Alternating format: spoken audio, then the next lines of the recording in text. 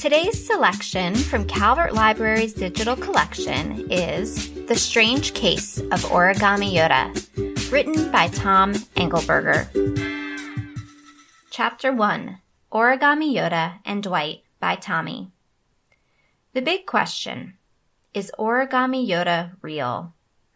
Well, of course he's real. I mean, he's a real finger puppet made out of a real piece of paper. But I mean, is he real? Does he really know things? Can he see the future? Does he use the Force? Or is he just a hoax that fooled a whole bunch of us at Macquarie Middle School? It's really important for me to figure out if he's real, because I've got to decide whether to take his advice or not. And if I make the wrong choice, I'm doomed. I don't want to get into all that yet. So for now, let's just say it's about this really cool girl, Sarah, and whether or not I should risk making a fool of myself for her. Origami Yoda says to do it, but if he's wrong, total humiliation. So I've got to know if he's real. I need solid answers. I need scientific evidence. That's why I went around and asked everybody who got help from Origami Yoda to tell their stories. Then I put all the stories together in this case file. Who knows, maybe this case file could even be useful if scientists ever decide to study Origami Yoda.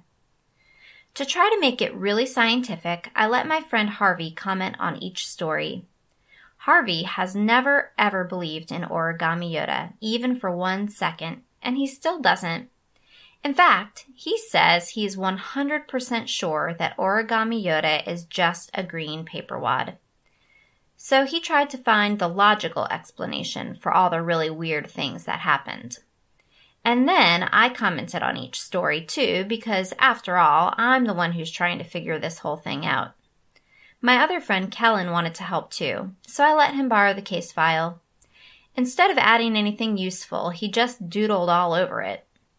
I was mad at first, but actually some of the doodles almost look like people from school, so I didn't bother trying to erase them. And anyway, I don't have time for that. I've got to study this thing and make a decision. Is Origami Yoda real or isn't he?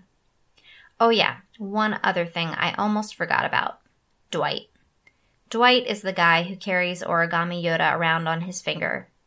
The strangest thing about Origami Yoda is that he is so wise, even though Dwight is a total loser. I'm not saying that as an insult. It's just a fact. Dwight never seems to do anything right. Always in trouble. Always getting harassed by other kids. Always picking his nose. Always finding a way to ruin it for everyone, as the teachers say. If he would just listen to Origami Yoda's wisdom like the rest of us, he would have it made. But no, he ends up barfing in class because he ate 13 servings of canned peaches at lunch, or stealing a girl's shoe, or wearing shorts with his socks pulled up above his knees. He even manages to turn his good points into loser points.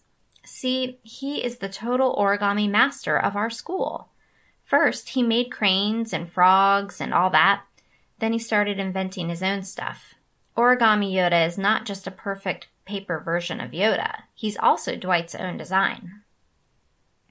Dwight's not the first person in the world to make an Origami Yoda, of course. There are a bunch of them on the internet. But Dwight didn't download instructions. He actually created his own Origami Yoda. But it's one thing to make a paper Yoda, and it's another to ask people to talk to it. That's what makes him a loser.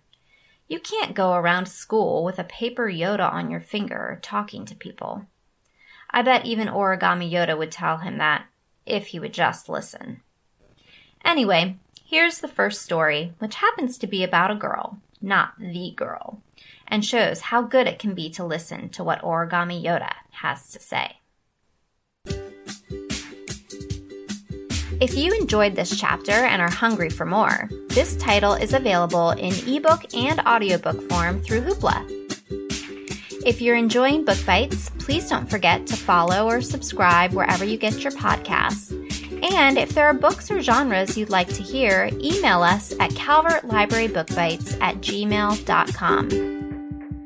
Visit calvertlibrary.info for more information and stay tuned for more Book Bites.